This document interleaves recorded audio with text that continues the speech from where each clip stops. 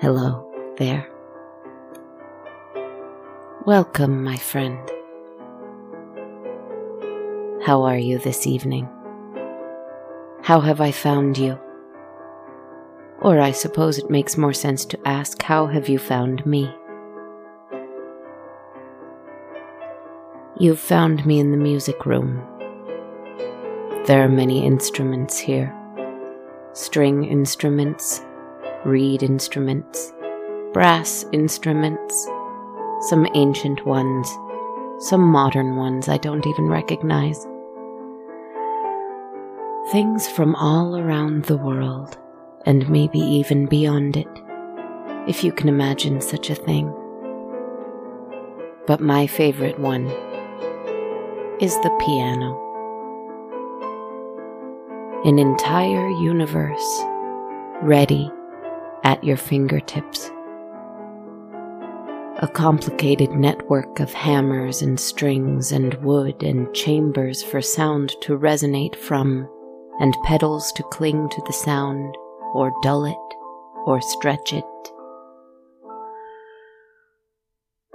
A piano is like a haunted castle in and of itself, full of vibrations and stories waiting to be told and to be heard.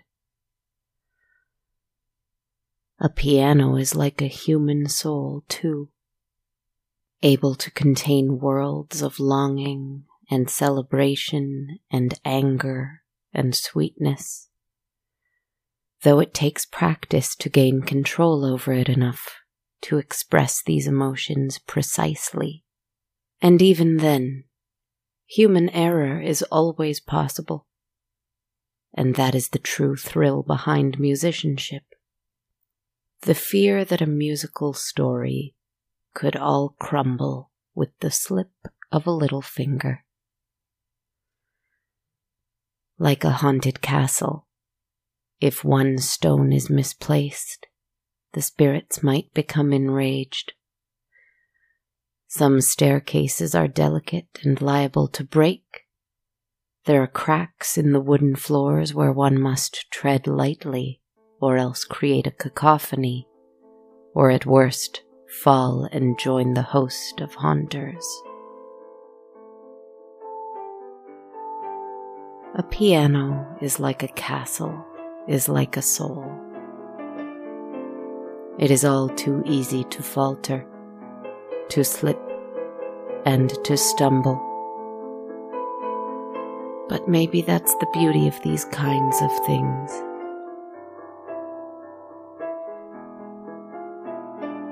You may have gathered by now, in the dim light of our 2 candles, that I am not playing the piano. Incidentally, a ghost is here playing it.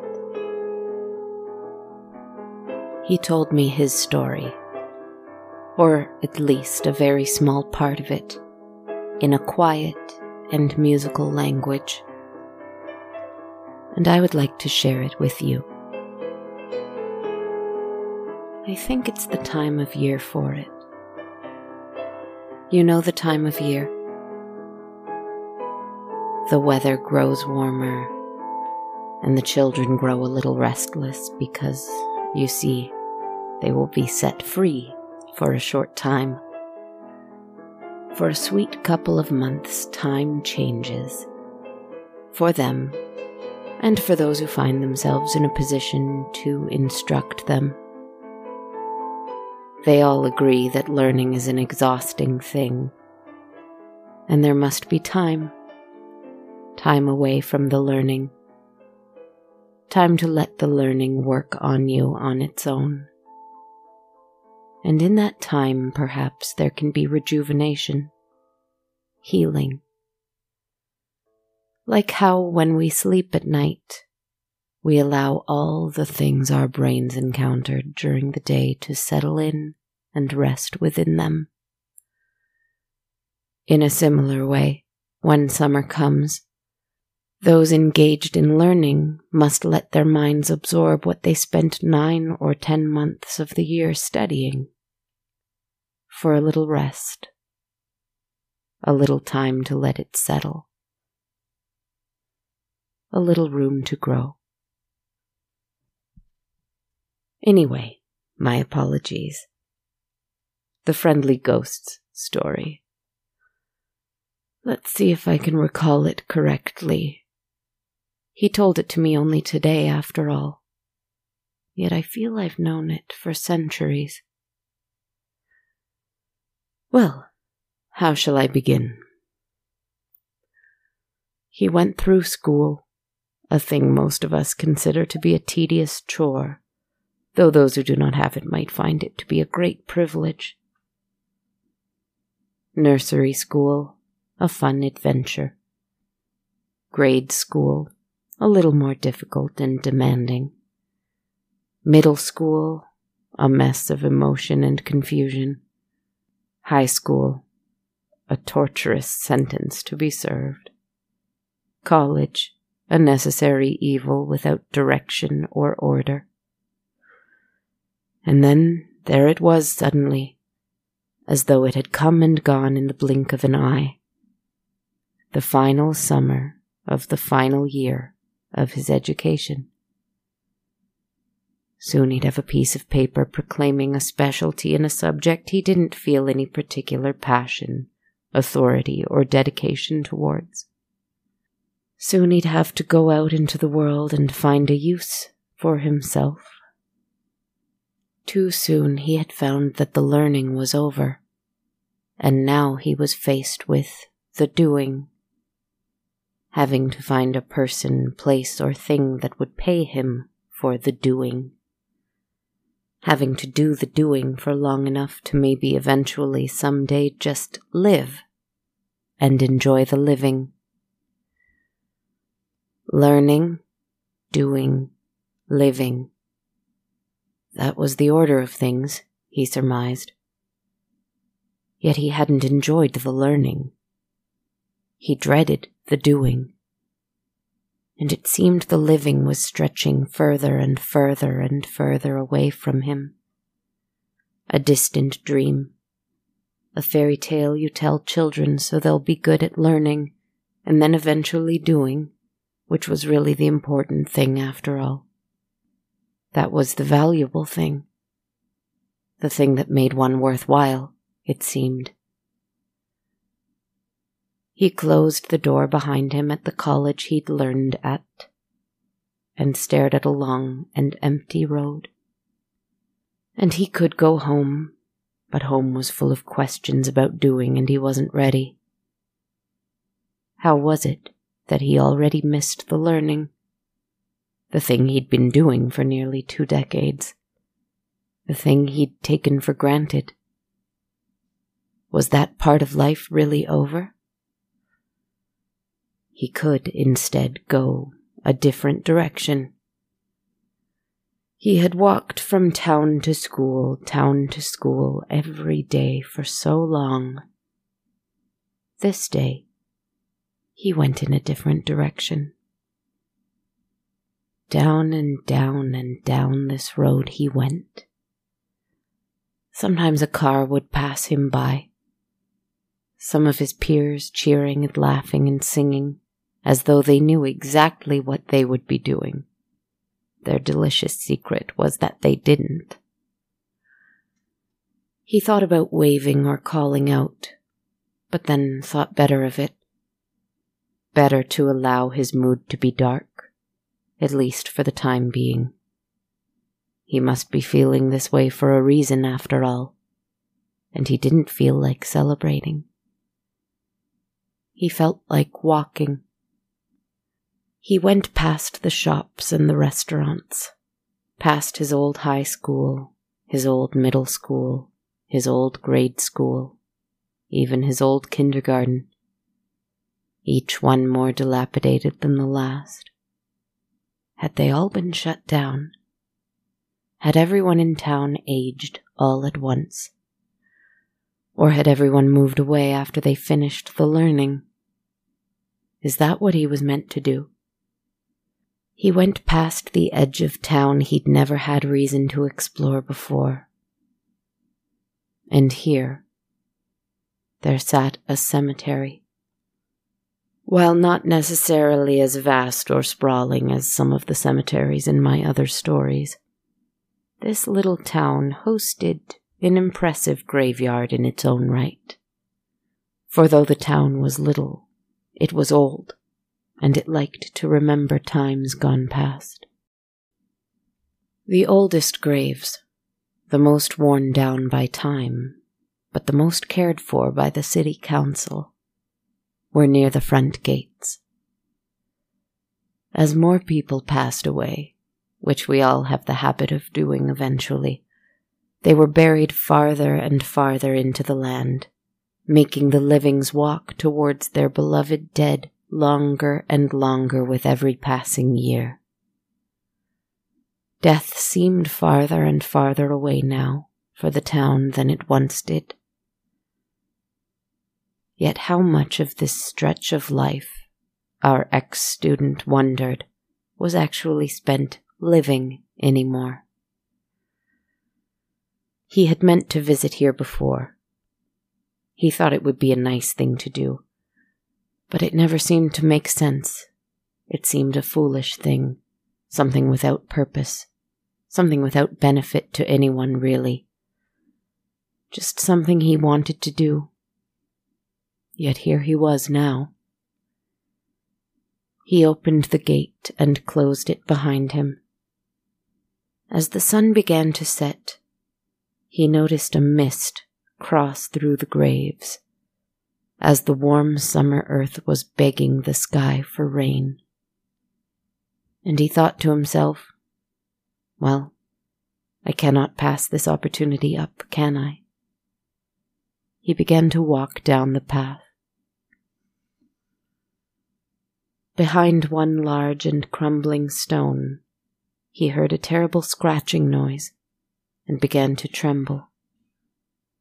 He paused before it, merely feet from the dreadful thing, and saw a hand, lit by moonlight and dripping with black blood, curl around the stone from behind. Another hand joined it on the opposite side, and a figure hauled himself up from the earth.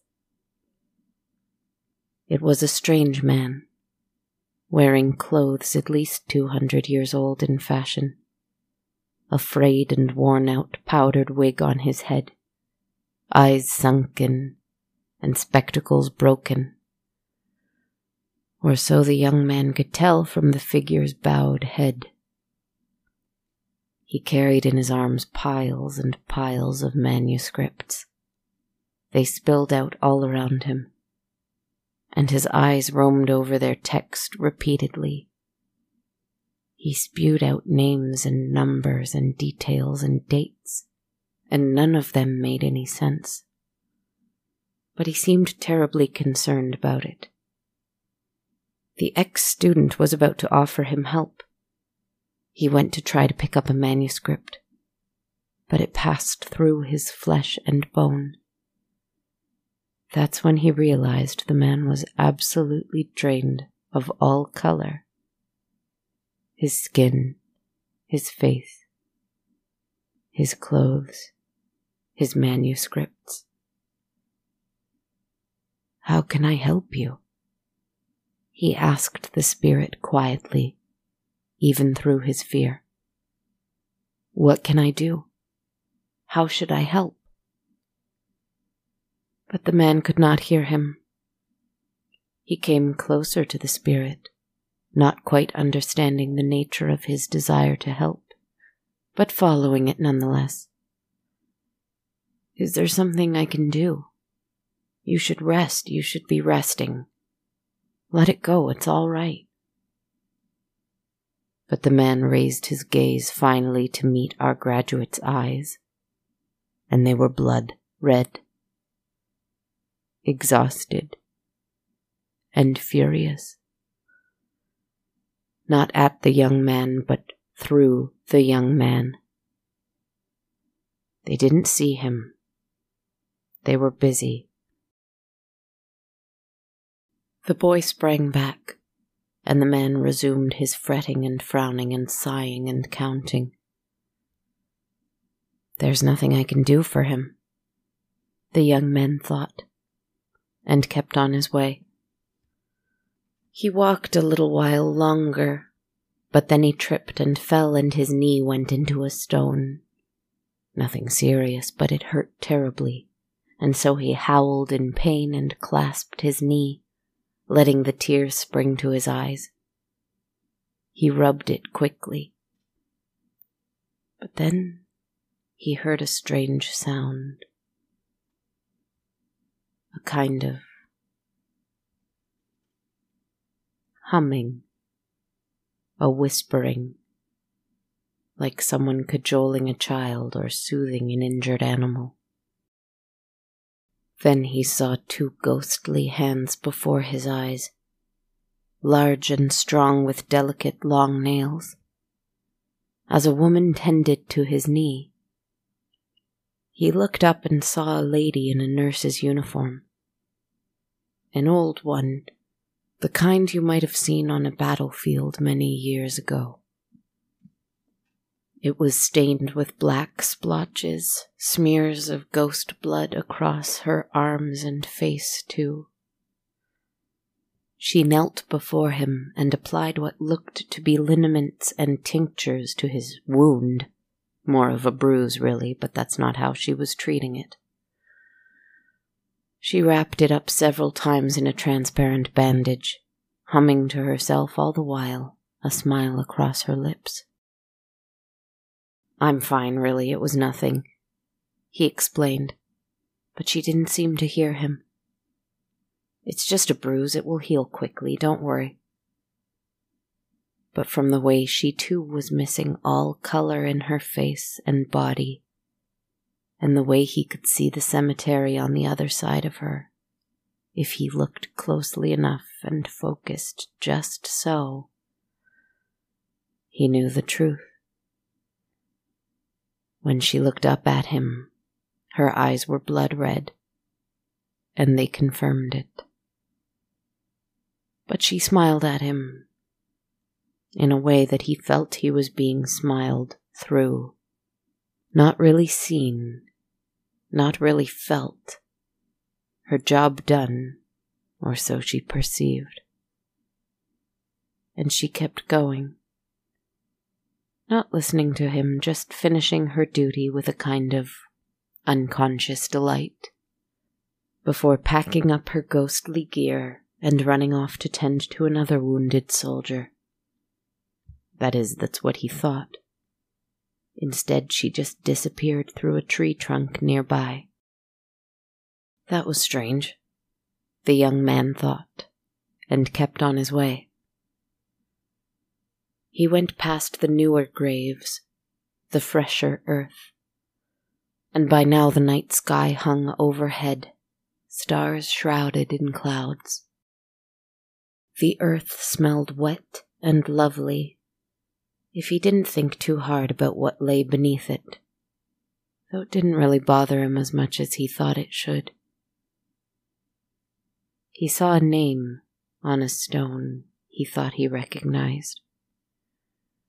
He paused briefly, but then was distracted by the sight of a little chapel ahead.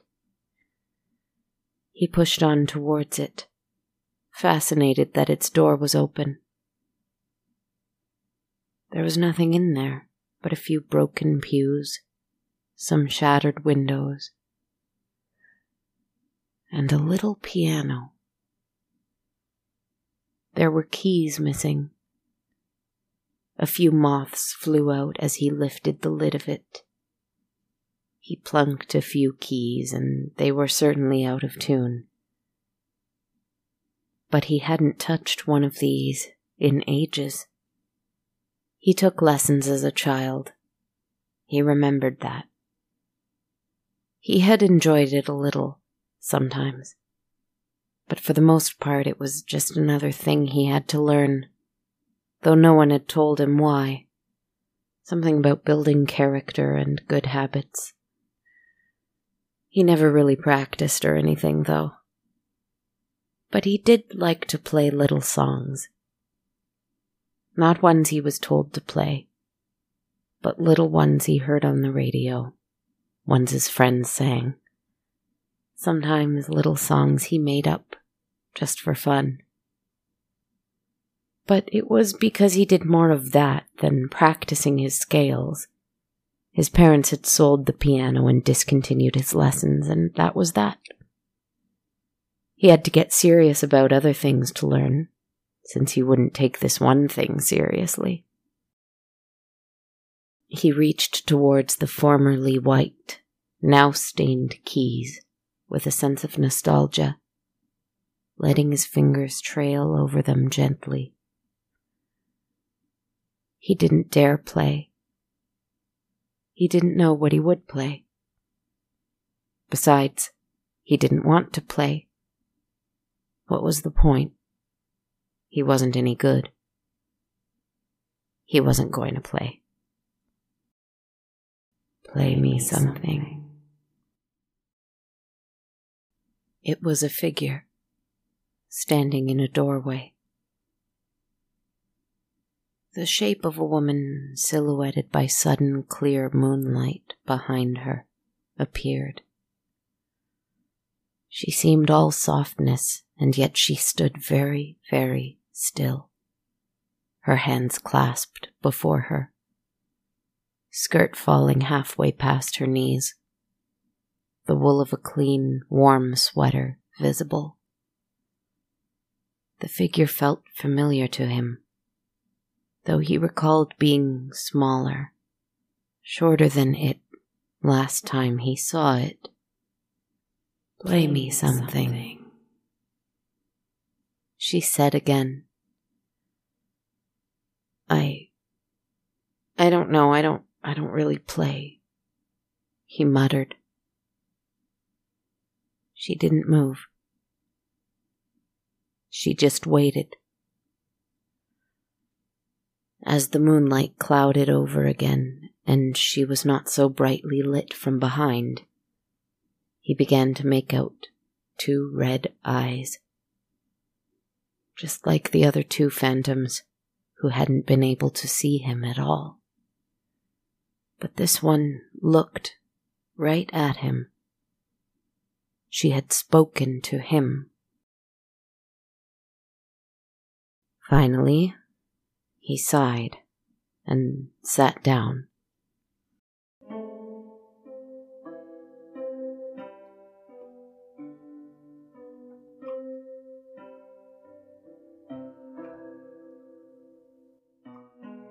He tried to play a little something, just a little song he'd worked on for a bit with his piano teacher. But it wasn't coming back. It was stuck in the cobwebs of his mind. He had known then that he wasn't going to continue, not seriously. He didn't intend to have a career in music. He didn't want to work on this. And his family knew it and no longer pressed the issue, urging him to find something else instead. So he stopped playing that song. But he tried to plunk it out now. He tried to remember it, because the more of it came to his memory in fragmented bits, a feeling came. A feeling of serenity, maybe. Calm. A little longing and sadness. A bit of mischief and delight. Isn't it interesting how music can do that? But mostly, he remembered it being fun. He remembered feeling happy. In a moment where he worked on something, not because it had something in store for him in his future, or would bring him or someone else fortune, or grades, or results. It was not productive. It was just a moment for him. Though he remembered someone else being there with him in that moment.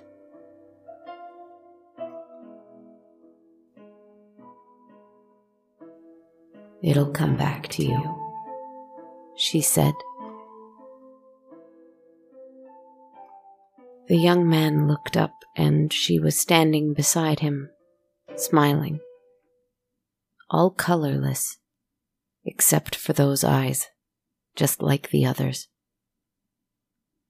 Only she wasn't busy with something. She was just watching and listening. They shared a long silence, and he remembered recently that he did hear that the piano teacher he'd had years and years ago had passed away.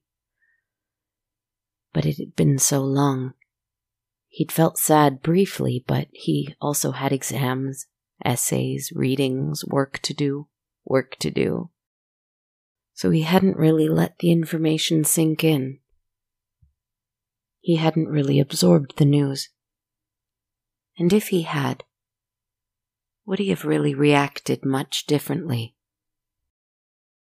She sat down on the bench beside him and went to play the instrument.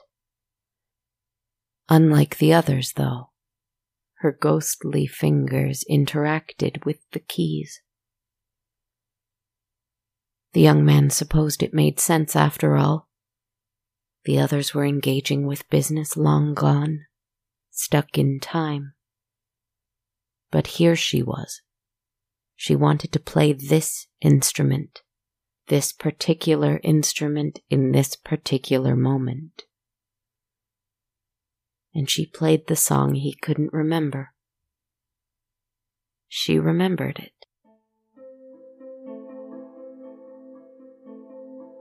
He felt the serenity and calm, the longing and sadness, the mischief and delight. It was fun. He felt happy. He got to listen to a song he used to love when he was a child. Is there any better feeling than that? I don't know what I'm going to do, he whispered in the darkness of the abandoned chapel to the ghost of his old piano teacher. I don't think it matters, she said back as she played. Just enjoy yourself while you do it, whatever it is. She turned to face him and smiled, and though her lips were frightfully black and her eyes were terribly red, he was not afraid. No matter what you do, you can live too. And as he watched her play, he realized that she was still living, even now. Eventually, she stood and walked to her grave, and he followed her. It'll come back to you, she said one last time. Then she fell backwards and disappeared into the ground He wondered if the cemetery was full of nurses and salesmen and lawyers and construction workers and artists and politicians and bookkeepers and all manner of people who had gone through different professions in their lives. And while indeed some did wander around, trapped in whatever it was they had been so focused on doing in their lives, dealing only with things and details and situations that had existed then and were now not even dust. He was pleased to notice many other spirits. Spirits in this moment. This one, right here, sitting on graves, looking at the stars, peeking more and more through the clouds, chatting with each other, learning about different times and stories and lives other than the ones they'd experienced so briefly, learning things, learning new things, and not doing anything with that learning other than smiling and wanting to learn more.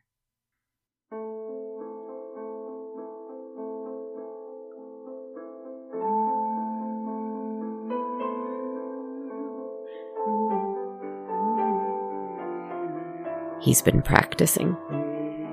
He told me so.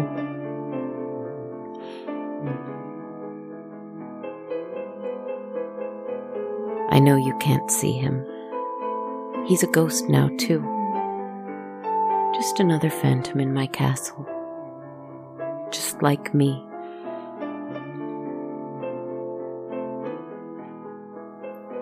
But I have enjoyed hearing his story. The story that came along with this song. I enjoyed learning about him. Perhaps there is time enough to learn, to do, and to live. Perhaps those things do not have to happen in any particular order. Perhaps they can all happen at once.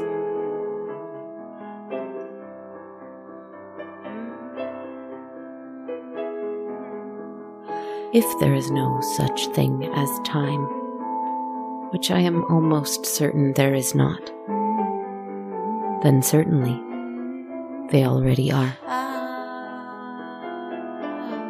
happening. Learning, doing, and living can happen in harmony with one another. We just have to practice.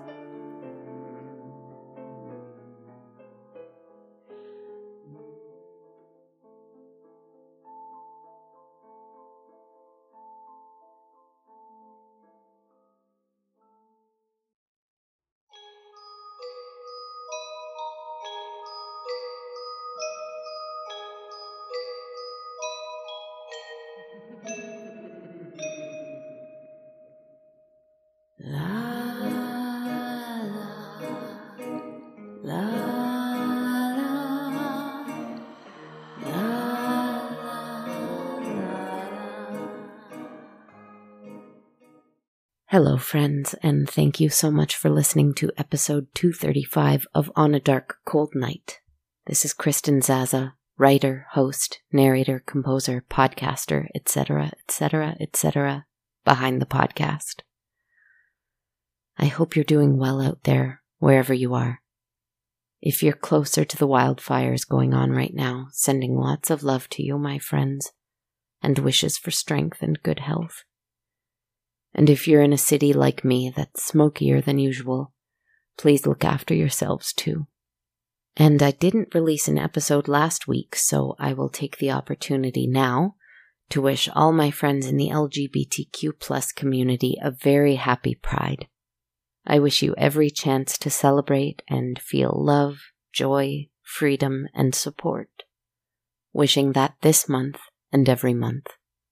Lots of love to you. Jumping in here with a quick word from our sponsor this month, Blissy. I've been using my Blissy pillowcase for a few months now, and I have continued to notice an improvement in the quality of my hair, my skin, and especially my sleep. Especially now that it's warmer outside, it has been such a treat to use their 100% mulberry silk pillowcase. It regulates temperature to have this nice cooling effect all night long. Not only that, but silk is the best thing for your hair and skin, reducing frizz, tangles, and breakage by keeping moisture in your hair, and keeping your natural moisture and the effects of your skincare products on your skin rather than being absorbed by your pillow. I wake up feeling great, with hair that doesn't need as much maintenance in the morning, a pretty amazing feat, as I'm sure my fellow curly-haired folks would agree. They are machine washable, which is super convenient, hypoallergenic, so you don't have to worry about rashes or irritation, and they arrive in beautiful gift-ready packaging, so they'll make a lovely gift for anyone in your life, including yourself. I have to say I love the feel of these pillowcases. Everybody loves them. They have a ton of different prints and colors, and they make great gifts because there's an option for literally anyone. Men, women, people, ghosts, more ghosts. Wait, why are there so many ghosts here? They have over 1 million raving fans, and you could be next. Try now risk-free for 60 nights at blissy.com/coldnight and get an additional 30% off. That's blissy.com/coldnight. And use Cold Night to get an additional 30% off. Your skin and hair will thank you. I would like to thank a new patron, Candice Webb, who pledged a monthly amount in support of the show via Patreon. Thank you so much, Candice. I really appreciate it.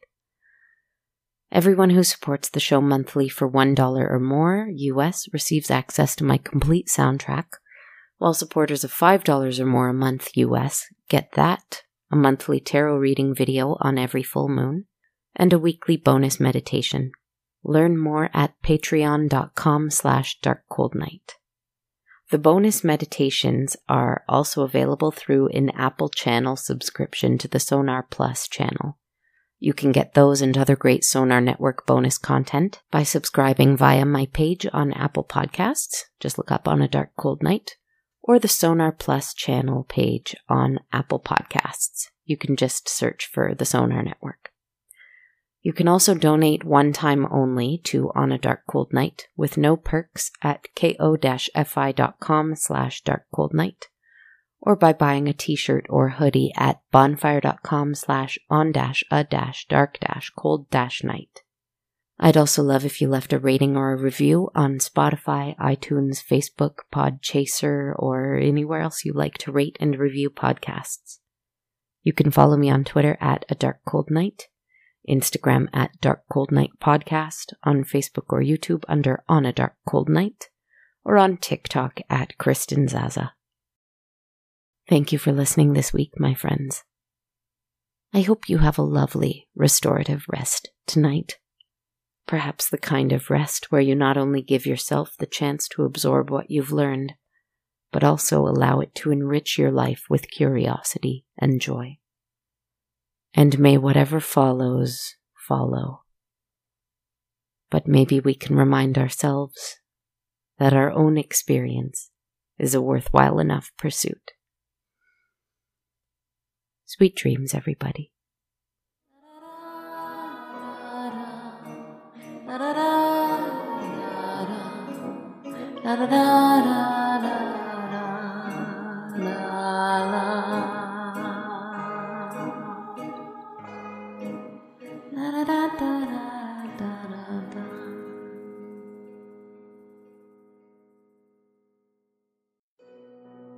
This podcast has been brought to you by the Sonar Network. Sonar.